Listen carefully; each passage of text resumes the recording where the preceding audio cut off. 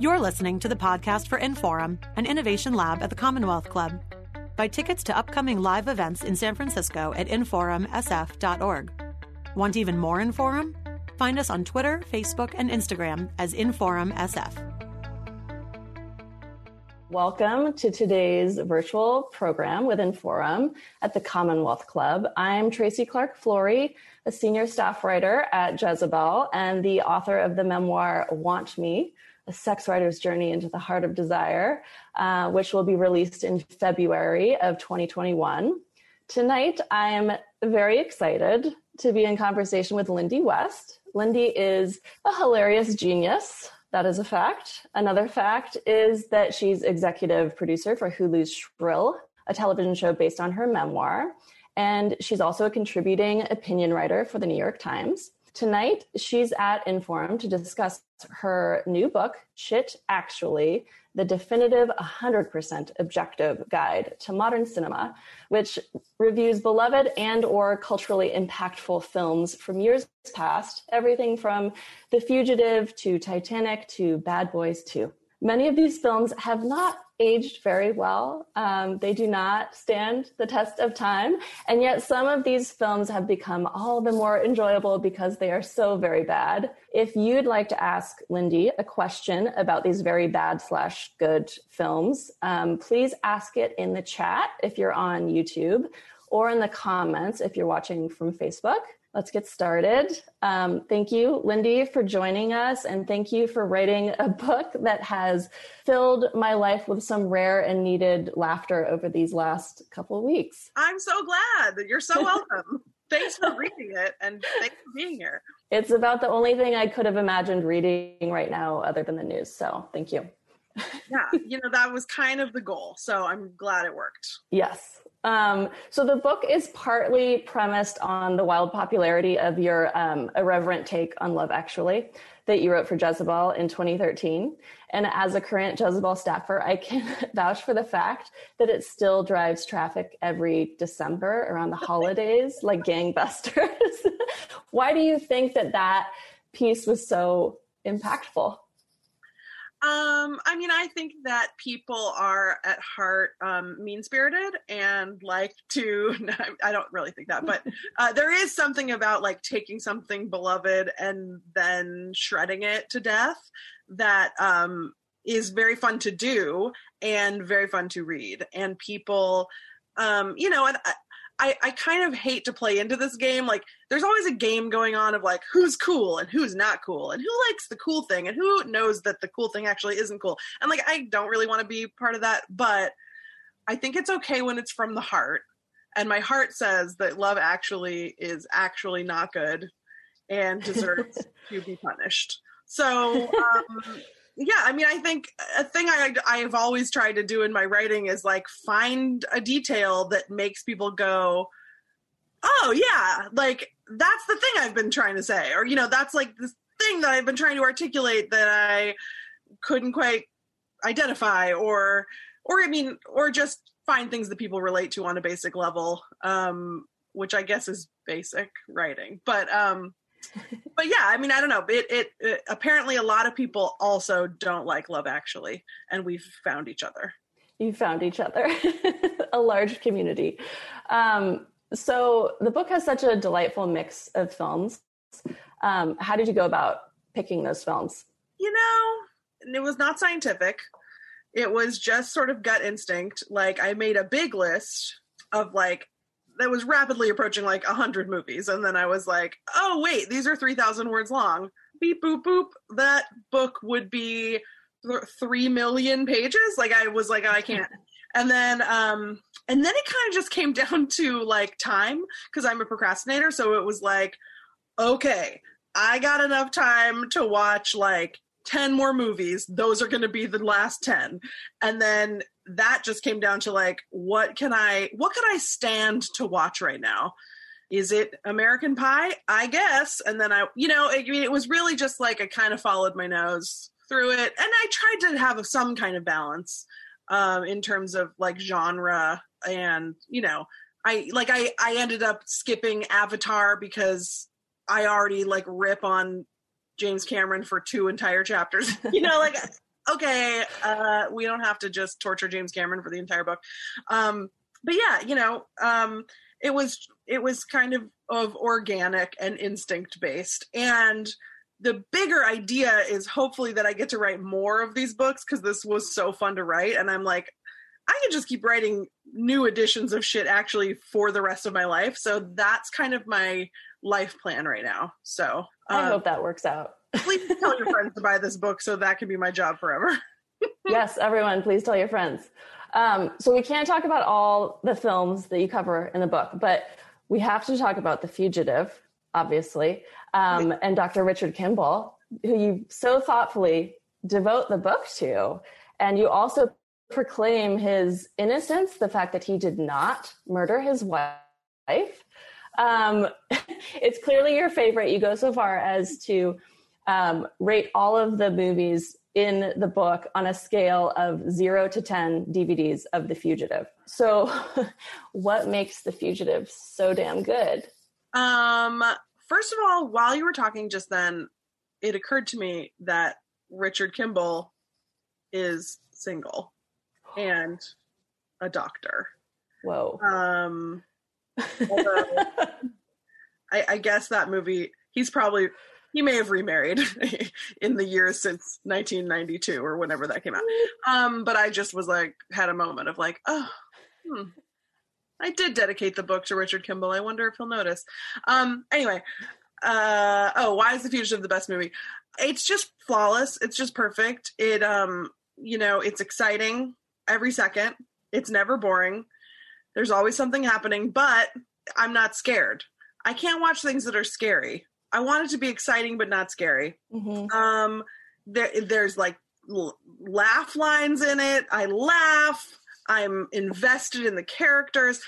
A thing that I write about in the chapter is that it's like Harrison Ford versus Tommy Lee Jones, but Tommy Lee Jones is not the villain. It's like they're both the hero. It's just perfect. Also, I should say that it maybe has a gender problem. Like there are essentially no women in this universe of Chicago, and except for the dead wife and Jane Lynch, who works in the basement and maybe is in love with Richard. But this is what it was like to grow up in the 90s. You just have to overlook being erased so that you can have perfect entertainment like The Fugitive. Right. That brings me to another question. In Shrill, you wrote that feminism is really just the long, slow realization that the things you love hate you. And it seems like there are echoes of that sentiment in this book. I want to highlight a few examples because I love them. You write in all caps, Love Actually sees no problem with treating its female characters like giant bipedal vaginas in sweater vests.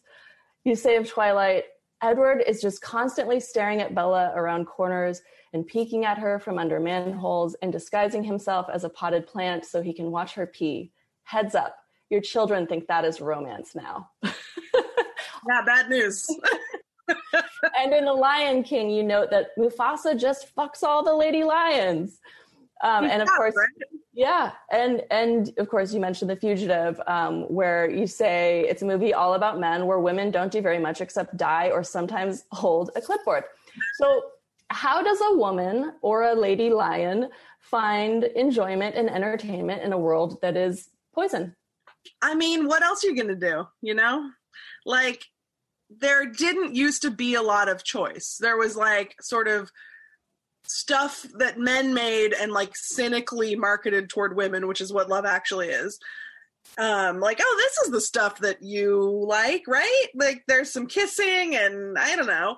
And then there was everything else, which was just, I guess, like men making stuff for people to enjoy. And that's what you got, which is fine. I am a person, so I can enjoy The Fugitive. The problem is, I mean, obviously some of it is over the line and is like damaging to the psyche. Certainly, I don't know, any like 80s raunchy comedy where like they just throw women in the garbage and, or like Porky's or whatever, like we're going to pee peep show through the wall and watch the girls in the shower. Isn't that funny? Like, there's stuff that's like actively toxic, but things where it's like you're just kind of erased or dead. You'll take dead. Yeah. It's just always, I feel like my whole life was, as like a person who loved comedy and loved movies and loved TV, it was always just bargaining like, well, that's nice. Like, you know, the lead girl's best friend kind of had a personality. Like, I don't know. You're just always searching for something to hang on to. Yeah. The real, and like, there's nothing you can do about that now. Like, I can't go back and fix Revenge of the Nerds or whatever. But, and it doesn't matter. The problem is like present day, when someone like me or you writes something that's like, hey, maybe we could treat female characters better in movies, or sometimes have them, or, you know, make some sort of mild criticism of pop culture, and then you get absolutely hunted and tortured and destroyed for it. Like, that to me is like the real flaw in the system, where critique is not welcome. And, you know, I'm called a censor for requesting sort of basic respect and representation. And that's something that has like been changing for sure, but it's like, we can't be flawed and unwilling to change, you know? Mm-hmm. So I don't know, I guess the process of enjoying media as a person who's not always well represented is to just think critically while you're watching. Don't let yourself off the hook. Be self-critical. Like, who am I giving my money to? Is this defensible?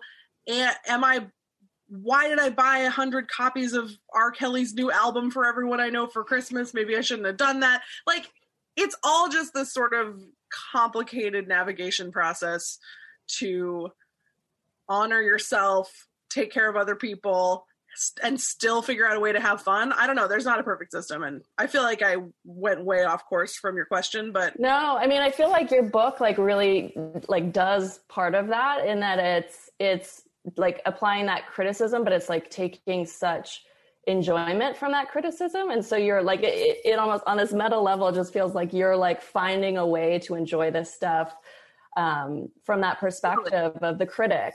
Yeah. I actually never thought about it like that. That's so smart and so true. It's like, that is such a good way to cope with flawed media, to have fun hating it. Right. You know? Right. Which is totally what I did with this book. And it was totally fun.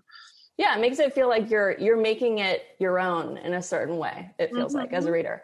So obviously, you know, Me Too has pushed some of us to reconsider our relationships to problematic art and artists. Do you wrestle with that at all? Sure, of course. I mean, and it's so complicated because, you know, it's so pervasive. Like, abuse of power is so pervasive throughout the history of art, because that's what happens when you have hierarchies of power, is that powerful people abuse their power. And when those hierarchies are sexist and racist and homophobic and transphobic, you know, those abuses of power play out in prescribed ways that harm marginalized people the most. So, I mean, you don't need me to explain that, but it's just absolutely pervasive. Like, good luck finding a project that didn't have one creepy man on it. Or, I mean, like a team of racist executives or whatever. And so the answer is, there is no answer. You know, like, Harvey Weinstein touched everything. Not to, no pun intended or whatever. It's like, what are you gonna do? What are you gonna do? What are you gonna do? Like, good luck listening to music that isn't a descendant of Michael Jackson, or what, like pop music that wasn't influenced by Michael Jackson, or, you know, it's just, I think, a sort of purist approach. is fine on an individual level if that's what you want to do, but I don't think we can make that prescriptive and say no one is allowed to consume any media that was ever touched by a problematic person, because that's everything. And that's not to let anyone off the hook, because you absolutely should navigate that in whatever way feels comfortable to you, and you should always be talking about these things and checking your friends on things and making sure that we're just aware of reality. I think the real harm is in hiding from that reality and pretending like defending your favorites when they've obviously done something very bad and then doubled down. You gotta just live in the real world and hold people accountable in whatever way feels possible for you. Because I don't want to tell people who, I can't tell people how to navigate. There isn't a system. The system is what makes you feel gross inside and what doesn't. And are you a person who is open to listening and open to changing your mind and open to learning? And are you in your everyday life, in your sphere, working to dismantle systems of power that propagate abuse? It's a big question. And the answer for me personally is kind of like, I'm going to play it by ear. Again, not buying the new R. Kelly album. I don't know, there probably isn't one, but like, for example, I'm not downloading I'm not paying for the new Woody Allen movie, which I also don't know if there is one, but there's probably 30 based on how he usually works. But am I never going to watch a Harvey Weinstein production ever again? I don't know. I can't. I probably will. So, but I write a thing in the book, because for the book I watched Rush Hour, and then I was writing it up, and then I was like, wait a minute, is Brett Ratner canceled? He directed it, and then I was like, oh, he is hella canceled. Yeah. And then I was like, okay, so I have already paid $4.99 to rent this on Amazon, which is also canceled. Like, I'm already just like in the mire. But like, and then I wrote a little thing about like, okay, oops. So if you don't want, 99 cents of your $4.99 to trickle down to Brett Ratner, accused Me Too'd person, you could pirate this illegally. You could go to Goodwill and search for a DVD, or like ask your cousin. You could buy it on Amazon, but then donate 10 times the money to a charity of a nonprofit of your choice. There are ways to navigate it. And there's a lot of problems in the world. You just got to do your best. Yeah. My short answer. Yeah. I like that you laid out some options there. Yeah. So with a lot of these films, their sort of remarkable badness is what kind of makes them enjoyable, makes them good. And then there's some films that sort of like tip over into just full unenjoyable badness. What's the line there? Yeah. I feel like the line is like, are these people having a good time? I don't know. Or like, who's being exploited by this film? I was shocked by how much I didn't like Terminator 2, which I had never seen. And I was like, oh, this is that thing you've all been talking about? Okay. But I wasn't like mad about it. I was just like, this is kind of just not that good. I'm not invested in this. I feel nothing. This isn't for me. I don't like any of these characters.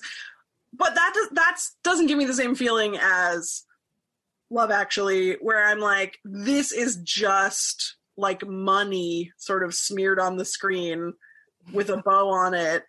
And then like, I don't know, just like force fed to me with a big pink breast cancer spoon or whatever. Like, it just feels like this like woman food, eat it. And then everyone is like, and then I'm like, do we have to? Like, there's just something so empty about it. but then I feel bad because some people really like it and those people aren't wrong. Like, you should like what you like. Don't listen to me. Or like American Pie, I found very, very difficult because it was so aggressively not for me that it just reminded me how hurtful the 90s were. Right. No, like, it's just like, oh, you hate me. Oh, right. Everyone used to hate me. And, you know, not that women are like really popular now. But it was like really bad, I feel like, when I was a teenager. I don't know. There's some things that at least are trying to do something, even if they fail, you know? And then there are things that are just nothing. Does that make sense? It does. And American Pie, I think, was like such an egregious example in the book, because I know that as a teenager, I watched that multiple times. And reading your review, I was shocked at how horrific it was. And I'm shocked. And I didn't remember that, oh yes, he non-consensually live streams a fellow high school student changing naked in her bedroom. And that's like a laugh line. And it's so alarming to realize that at the time, I didn't see how alarming that was. Yeah. And she's horny about it. Like, oh yeah, that's right. She loves it. Like, it's just like, which I guess you could say makes it better. Right. but a guy wrote the character. So I don't know. I'm sure I saw it in high school, and I just kind of remembered it like existing. And then, it was shocking how, it was just disturbing. I was disturbed. Disturbed. I was concerned for Nadia. There are really some talented and funny people in that movie. And again, what do I know? Because the franchise has made $1 billion, literally. So maybe I'm wrong. It's one of those things. It's not for me. They didn't make it for me. Right. It was never intended for you. Yeah. No. So, right. But yeah, the way that women exist in that movie, it's just like, I guess band girl Allison Hannigan has like some sexual agency, kind of, but mostly everyone just makes fun of her for the whole movie. I don't know. Right. And then his mom, I guess, is empowering. Right. Those are the options. Those are the delightful options. Yeah. So what role does nostalgia play in like the enjoyment of these movies? Because like if The Fugitive came out today, would you have the same feelings about it? Or is there something about the fact that you saw it back when and are revisiting it? I think I would have the same feeling. I think that holds up. I mean, there's too many white people in it. It's probably not how they would cast it now, because things have changed for the better. But as a movie, it is so good. It's good. It holds up. I don't know. Like, I was definitely watching it through that exact lens. Like, is this good, or am I attached to this emotionally? Mm-hmm. And I guess how can I trust myself? I don't know. But I feel like I would feel the same. But I would probably be like, I'm sure I would be like, there's no women, this is just white men running around. I probably would write some bitchy thing, actually. But I would be wrong. I wouldn't be wrong. Okay, I would be right. But I don't know. It's just very good. It's very good entertainment. Good job. Yes. Well, and you're honest, I feel like, in the review where you're like, okay, honestly, like I set out again, because you do set out at the beginning and you say like, this is the best movie ever made. It's the best movie ever made. All right. And then later you say, look, like I was prepared to be disappointed and to not actually still believe that it's the best movie ever made, but actually it is the best movie ever made. So you were not disappointed. So And I'm being goofy. Like, of course, it's not the best movie ever made. Of course, everything is subjective. And of course, nostalgia is part of it. And of course, we don't have to, kill nostalgia to be socially responsible. You can still have nostalgia. You just also have to have critical thinking. And that's the challenge, to like balance those two. So yeah, The Fugitive is imperfect and perfect. I'm going to watch it tonight. I am. It's just a good movie. Yeah, I can't wait. Just a 90s thriller that rocks. I'm very excited, honestly. So I need to know, do you watch reality TV? I have gone through phases in my life where I have, but I currently do not. Unless you count, I watch like Great British Bake Off and stuff. Does that count? Yeah. No. Yeah. It's a certain genre of reality TV, I feel like. I think I watched a season of The Bachelorette in about 2001. Okay. I have watched one season. I watched Real Housewives of Orange County, like the first like 2 seasons when it first aired. And I watched one season of Real Housewives of New York City when I was preparing to make Shrill the TV show, because my showrunner and co-creator Allie Rushfield is obsessed with Real Housewives, and I was like, I have to know how to relate to my new partner. And I get it. Like, I get why I was absolutely like entranced, but I don't know. You know what I do watch all the time, which I guess counts as reality TV, is Guys Grocery Games. That's my main love. Mostly I watch. I don't know what that one is. Well, it's on the Food Network, and it is hosted by Guy Fieri, and he has chefs compete in absurd games and cook dinner in a supermarket. I don't know how to explain it any differently than that. It's a cooking contest. That sounds great. Show, except Guy is like a prankster, and he will come out and be like, just kidding, I'm replacing your shopping cart with this thimble. And then they're like, no! And then they all have to like try to cram eggs into a Dixie cup or whatever. And then they have to cook a feast for 75 people. I don't know. It's just like pure garbage, and I love it so much. I'm sorry, I'm going to be done with this question in 1 second, because I also wanted to mention that I will sometimes watch 90 Day Fiancé with my mom. Excellent. I hear that's a good one. It's a lot. People are doing stuff. But yeah, I mean, mostly I'm weird. Like, I watch like weird stuff. And not in like a cool way, weird in a Guys Grocery Games way. I mean, I love it.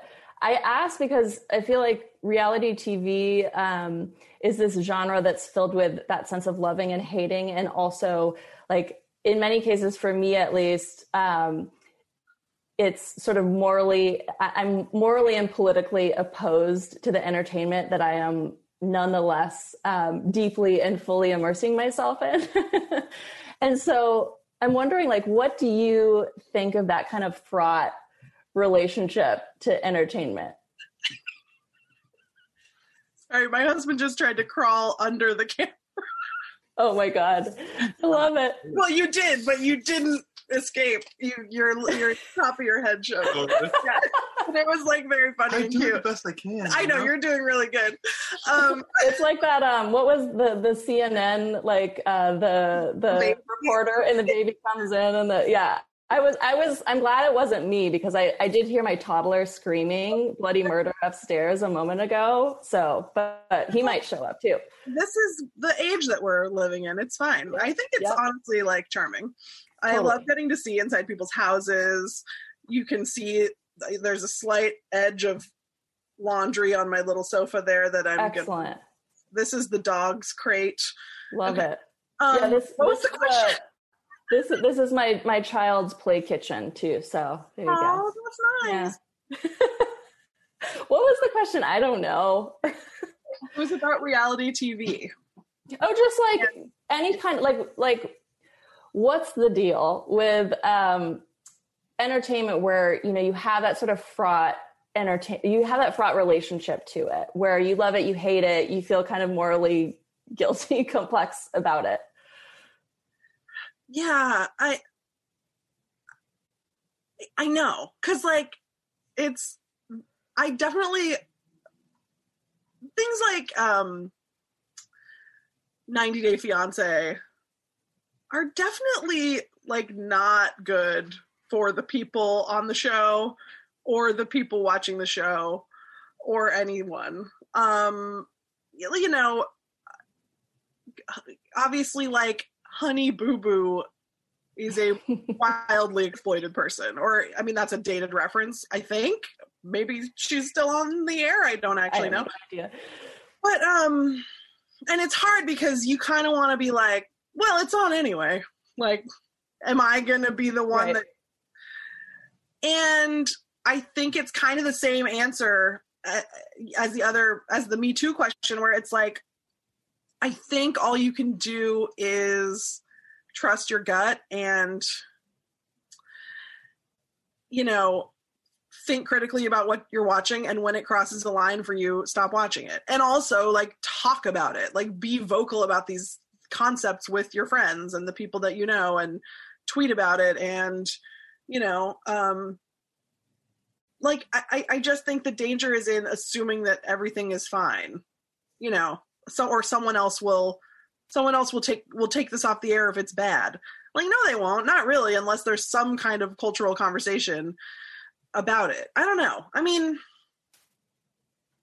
it's really hard because I certainly have spent many hours watching things that are arguably bad for Earth, and have spent many dollars on cheap clothes, you know, like that are obviously made unethically. Like there's like so many directions where I'm like, oh no, I am like ethically bleeding out and I am a nightmare person. And I'm trying to, you know, stop the bleeding and like be a more conscious person and buy silicone fake Ziploc reusable baggies or whatever. But have I gotten around to buying the silicone reusable baggies yet? No. You're thinking about it? $15 each. Wow. Yeah. You know, it's like everything else. There's not a perfect system except like just try to be as good as you can. I don't know. Yeah. Yeah. Yeah. And like be a loudmouth about stuff. Mm-hmm. I don't know, but like what if it's not like there weren't people criticizing toddlers and tiaras every day or dance moms or whatever. There's always this constant like din of takes. So what's the answer? I have no idea. I have no idea. Like your honesty. I think that's okay. So I want to ask you a couple questions about writing, because I know probably a lot of people watching are fans of yours and also are writers or aspiring writers. The book obviously takes great delight in like gaping narrative holes, the absurdity of plot twists, improbable coincidences. Does that sort of amused but critical perspective on storytelling inform the work you're doing now, writing for TV? Oh, probably. Although I I'm sure, like, it's really easy to be like, oh, I would never do it like that. You know, like, it's really hard to make a TV show or a movie, or, I mean, I've never even tried to write a novel. Like, there's an art to being a critic. I'm not going to say it's easy to be a critic. It's its own job, but like, it's easy to be like, way to go. Way to go, genius. Your story sucks. Because, like, it's hard. And it's hard to put yourself out there. And when I was a young critic, when I was, like, 25 and they let me write for the newspaper, I was, like, so mean, just recreationally, because it was fun, to things that weren't that bad. And I was just absolutely sadistic. And in retrospect, like, having made things that then went out into the world, I'm like, oh, my God, I would die. I would die if some mean child wrote that about me. And I always thought, like, no one in Hollywood will ever read this, but they do, because when you make something, you want to know what people think. And it's, so anyway, I have regrets, but, right. I mean, definitely on Shrill, we talk all the time about how to make sure that it always feels grounded, that it's funny, but within the universe, so that it doesn't feel so wacky that you don't believe that these are real people. I mean, that's certainly something that I've taken from, I think, you know, that I've taken from just like we were talking about earlier, just the way that, like, women were written for most of my life, like where Shannon Elizabeth is so horny from being illegally or non-consensually live streamed or whatever, you know, I mean, that's an extreme example, but I feel like we were just really attuned to always making sure that Annie, the main character, felt like a human being who wasn't just a fat chick, or, you know, who wasn't, who had more to her life than, girl with boyfriend, you know, fat girl sad. Like, that's not what people are actually like. You know, I don't walk down the street all day long being, and this is a thing that we talked about when we pitched the show. You know, 80 and I don't walk down the street every day being like, fat tuba playing, going to my fat job. It's like, no, you're just like a person who's late and who has a dog and who is allergic to her own dog, and that's right now. And, you know, like, we definitely made sure that was a focus, like just making this a real person, because so often, especially when you get into identities that aren't straight white guy, that individuality gets lost, and that kind of authentic individuality. So that's something that we focused on a lot. I had something else I was going to say, but I lost it. I just wanted to say, that's not to say that I don't like sort of heightened things. Like, probably my favorite thing is Wet Hot American Summer, which is, like, absolutely not in reality.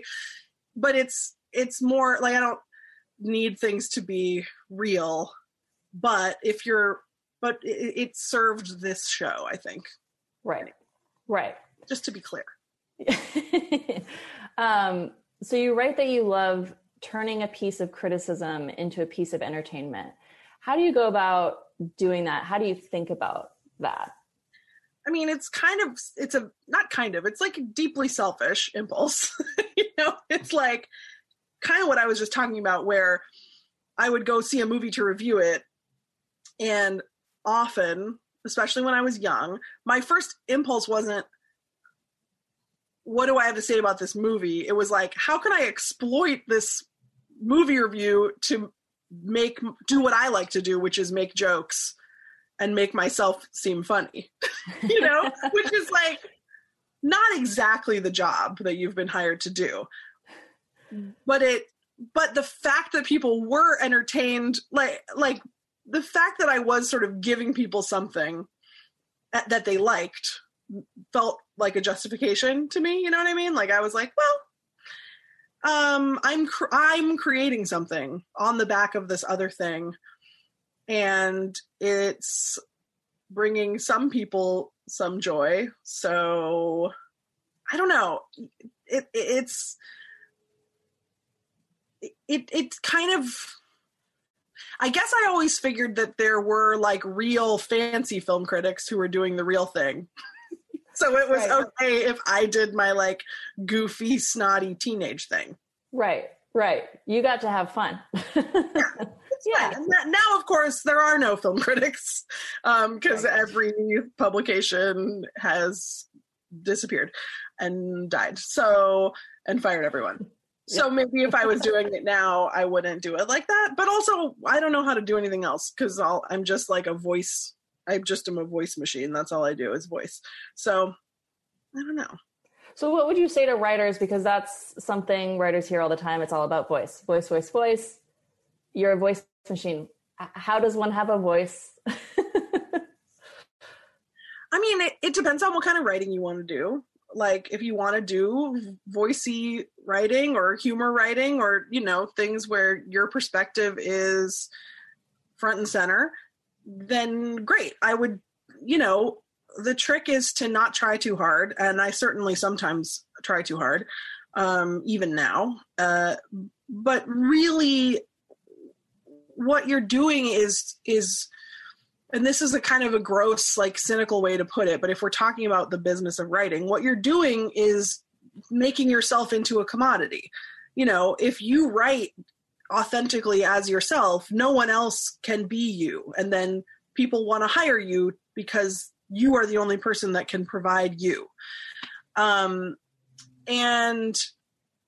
of course, if you want to be like a hard investigative journalist, this is not what you want to do. You can have a perspective and have a voice, but it's not, that's not the center of what you're doing, and sometimes can get you in trouble. But if this is what you want to do, I just never knew how to do it any other way. And like my worst writing is when I'm trying to sound smart, or like I'm trying to like sound like a real writer and I try to get like writerly. It's like the worst. And there are places where I do it in, I would say, both of my previous books, maybe not this book, which is just ridiculous all the way through, which is how I like it. But I remember when I got my very first assignment from The Stranger when I was, 23 or whatever. And I remember it was a theater review. It was like 75 words long for the calendar. And I remember sitting down and just being like, okay, what does a theater review in The Stranger sound like? And then I just kind of like felt my way through it. And really what that was I just wrote about the play in my voice, and I wrote my real opinion, because that's what The Stranger was like. It was like a bunch of personalities digesting the city. And I was like, okay, I guess that's what I've been hired to do. And I don't know, I had some kind of a knack for it, apparently, because they liked it, and then they kept giving me assignments. And but it was just always a matter of I mean, like, to the point where I often would just rant about something out loud, sometimes even record it, and then just transcribe what I yelled. Like, it's very much like, it's pure. Exactly my voice. Right. But then you have to also learn how to be a good writer and like turn it into something that is functional and readable. And that's just something that you gain from experience and, from reading a lot too. Like, I think the fact that I read obsessively growing up, it gives you this sort of innate understanding of how writing is structured, and then you can kind of plug your voice into that. Right. That makes sense. It does. Okay, good, because it does. I don't know. I don't know how to do anything. Clearly you do.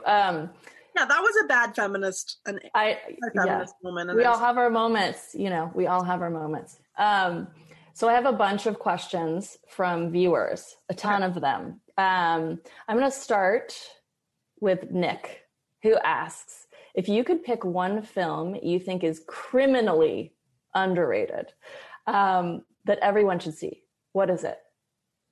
It's hard because everything is fucked up. What is criminally underrated? Oh wait, I'm not supposed to mess with the frame. I'm having this feeling of like I couldn't name a single movie for you right now. Oh, 100%. I'm just gonna say that a movie that I think people don't take seriously, but they should, because it also absolutely holds up and is a stunningly funny comedy, and I think people think of it as just a goof, is Bill and Ted's Excellent Adventure. Mm. Also quite a hefty gender problem. The does not do right by the female characters, but it was what we had, and the jokes are good, and Keanu Reeves is adorable. There's like 3 female characters. 4. 2 princesses who just have nothing. All they do is like have crushes on Bill and Ted and like give them massages or something. Bill's hot stepmom, Missy, absolutely sexually harassed wildly throughout the entire film. It's a running gag. And then Joan of Arc, who is brought from the past to 1989 San Dimas and opts to teach aerobics at the mall. So I can't support any of that, but the rest of the film is flawless and deserves not just like our nostalgic tender feelings, but true respect. I'm serious. It's really good. I love it. So Crystal asks, what do you think about these Disney remakes that try to right the wrongs of the originals, i.e. making Belle a feminist or whatever? Why are they always worse somehow? I don't think I've watched any of those. Wasn't Belle, I feel like original Belle was kind of a feminist, right? Like she wanted to learn and like get out of her shit town and read books and I don't know. She didn't want to marry Gaston.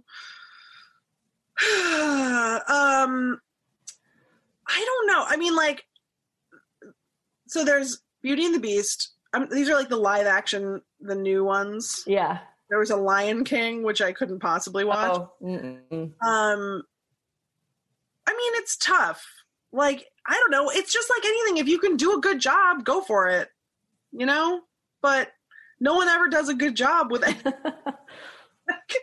It's kind of like you just have to put some things to bed and think like, I guess they made a Dumbo and they tried to like make it not racist. I didn't watch it. Yeah, neither did I. I don't know. If it doesn't matter if you make Belle a feminist if the movie that you made isn't good. Like what have you accomplished? And maybe Beauty and the Beast is good. I didn't see it. But it's just like we just have to own the fact that, again, the past is deeply flawed. And maybe we can love some of these properties for what they are, think critically about them, like I said, allow ourselves to enjoy life and enjoy things that make us happy while also being conscious people. And then maybe we make new things and we don't have to remake everything 100 times. I don't know who is clamoring for a reboot of everything that's ever been made. Tell a new one. How about? What an idea. So that actually brings us to a question from Eliza. She says, Lindy, my 2 friends from film school and I are all watching. As a genius and movie expert, don't deny it. What kind of thing would you like to see us make? Make? I want you to make what want to make? I love a murder mystery. Will you make me a murder mystery? Please? What else is there? I only like murder mysteries. What else is there other than murder mysteries? Yeah. Not really anything. No. Is there? I feel like I like a murder mystery. I like a thing I mentioned in the book is like, why? And there are obviously at this point many reasons to abandon Harry Potter. If you're JK and you are going to write your Harry Potter mega series, I just can't imagine, and this is maybe unfair of me, I can't imagine, like, as a woman being like, I'm going to write this, like, epic series about a boy. Make a girl series. What's wrong with you? Oh, you just, like, made this, like, boy. Boys are fine. But you made this boy, and then, like, Hermione has to, like, do everything, and she's not even the main character. I would love, like, a sort of boarding school, magic boarding school, only girls, girl hero. You know what I mean? Is that just Harry Potter again, though, but with a girl? I mean, I think they should take the idea and run with it. Take that idea. Girls boarding school murder mystery. All right, now we're talking. That's it. That's it. Go pitch it. Do it. Sell that idea. Don't steal it. Oh yeah. Lindy's doing that. So Jack asks, how do you feel about the disclaimers on out-of-date films? Good idea, or is it up to the viewer to remember the context and time period it was made in? I think it's harmless. I don't see why people get mad about stuff like that, and I'm like, who cares? Oh, there was a 1 second thing before, like, amid all the other things that you ignore before the movie starts, there was another screen that you ignored while you were on your phone. Who cares? If it, like, I don't know. Is there a compelling argument against, other than, like, people don't want to be reminded that things they like are harmful? Sorry, this isn't directed at the person who asked the question. I just, like, it's a thing that people get, like, so mad about, like a trigger warning or whatever, and it's like, who cares? Why do you care? Don't worry about it. If it's not for you, it's not for you. If you already knew about the context, good job. If someone didn't, and this is informative for them and changes their perspective on the movie a little bit in a healthy way, great. Why is that bad? I mean, you could say that it doesn't ever do that and it serves no purpose, in which case it's just a net nothing, and who cares?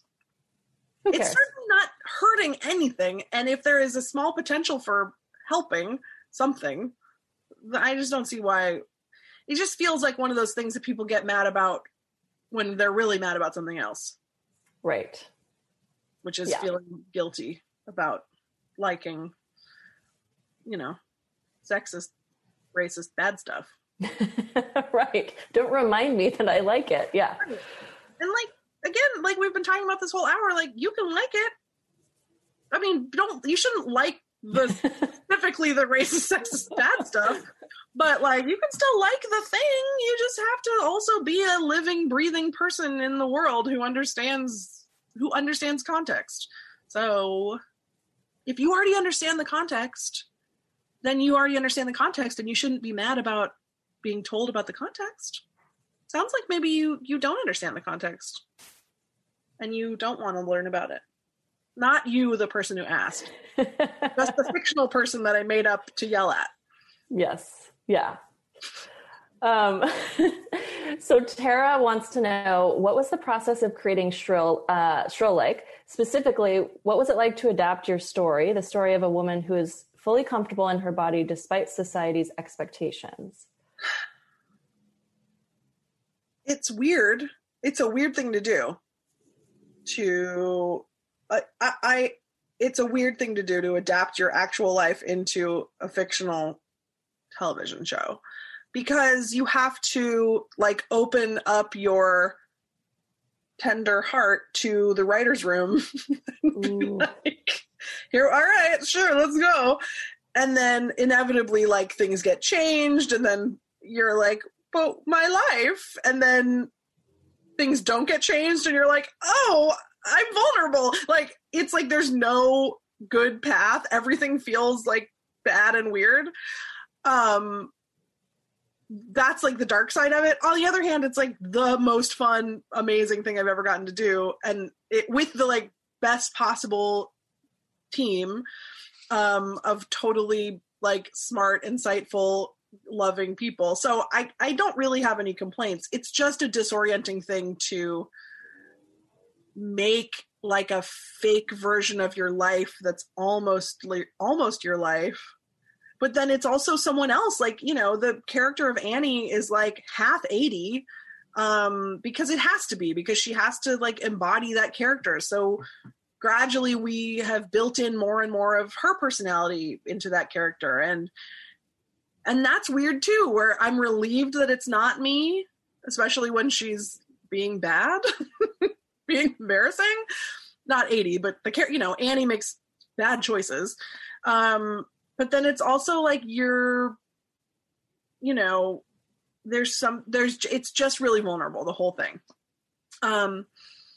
But it was also hard. Yeah. I mean, I think this is sort of maybe what you're referencing in the question. It's hard to recreate painful moments from your life. You know, like I had to sit in the tent in Video Village, which is where you watch what they're shooting on a little screen with headphones, and watch like an actor, Daniel Stern, playing my dad, who is dead in real life. And like, I, of course, like a fool, wrote in some dialogue that was like stuff my real dad used to say to me. And then I'm just like, why did I do this? Oh, no. Even though it's like beautiful and special, but it's just complicated as hell. And like we used some of my dad was a piano player, and we like used a recording of him actually playing the piano and like pretended that it was Daniel Stern playing the piano. And then I'm just like, but also it's so special. I got to like put my dad playing the piano on the TV show. So I don't know. It was like hard and weird and special. And I wouldn't, you know, I wouldn't change a thing if I had to do it over, but I don't know that I will do it again. You know, like make another show so close to my actual life, because it's just like emotionally very complicated, even in the absolute best case scenario, which is what I have. We have time for one more audience question. Lynn asks, a lot of people say that anything only men like is just not good. Do you find that to be true, or do you know of any film or TV show that is not problematic that only men like? No, there isn't one. I agree with easy answer. I agree with the wisdom. I believe that originally referred to Joe Rogan, and I agree. He's a perfect example, and he should be listening to his show should be illegal. I don't think that. No, I mean, I think for something to appeal only to men, it has to be. Is that fair? I'm really stepping into waters that I haven't thought through. Why would something appeal only to men? Like, it would have to be alienating to women in some aggressive way, right? And that would make it inherently not good, right? But are there things that only women like? But the things that only women like, men don't like because they've been emotionally stunted by society and told that they're not allowed to have feelings. So, excellent point. Right, and I nailed it. I probably like that's like an entire book, that question, you know, that I will not be writing, but I'm sure someone smarter than me will. Yeah, you're going to be writing your next movie review book, hopefully.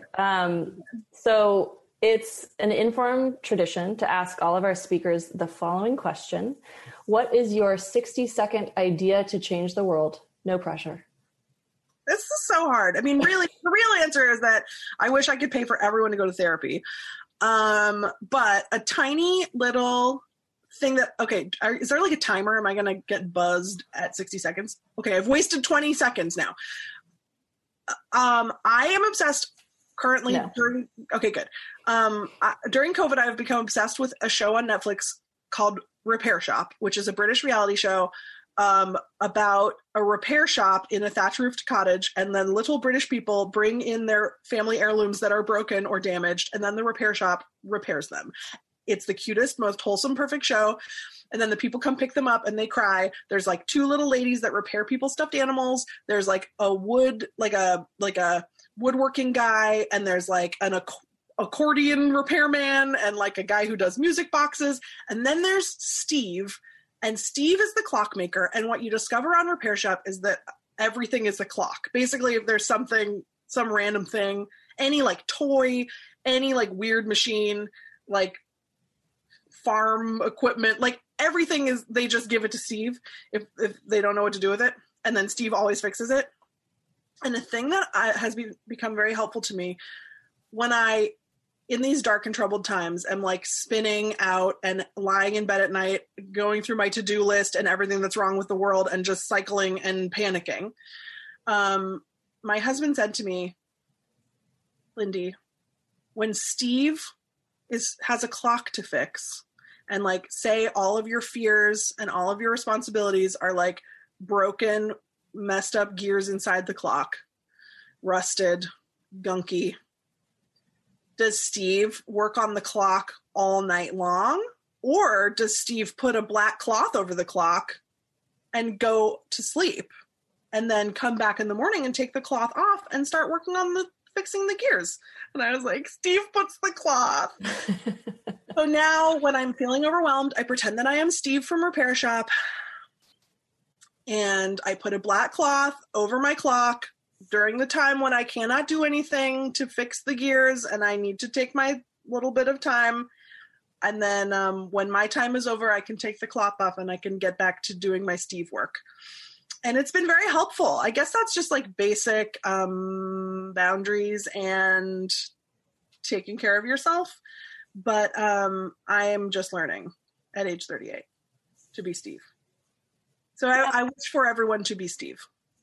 I love it. Now I have another TV show that I need to watch. Oh my God, it's so good. So that's all. Thank you to Lindy West for joining us today at Inforum at the Commonwealth Club. I'd love to remind our viewers that her book, Shit Actually, is a book that's available for purchase right now, and you should go purchase that book from a store that sells books. If you'd like to watch more virtual programs or support the Commonwealth Club's efforts in making virtual programming, please visit commonwealthclub.org/online. I'm Tracy Clark Flory. Thank you and stay safe.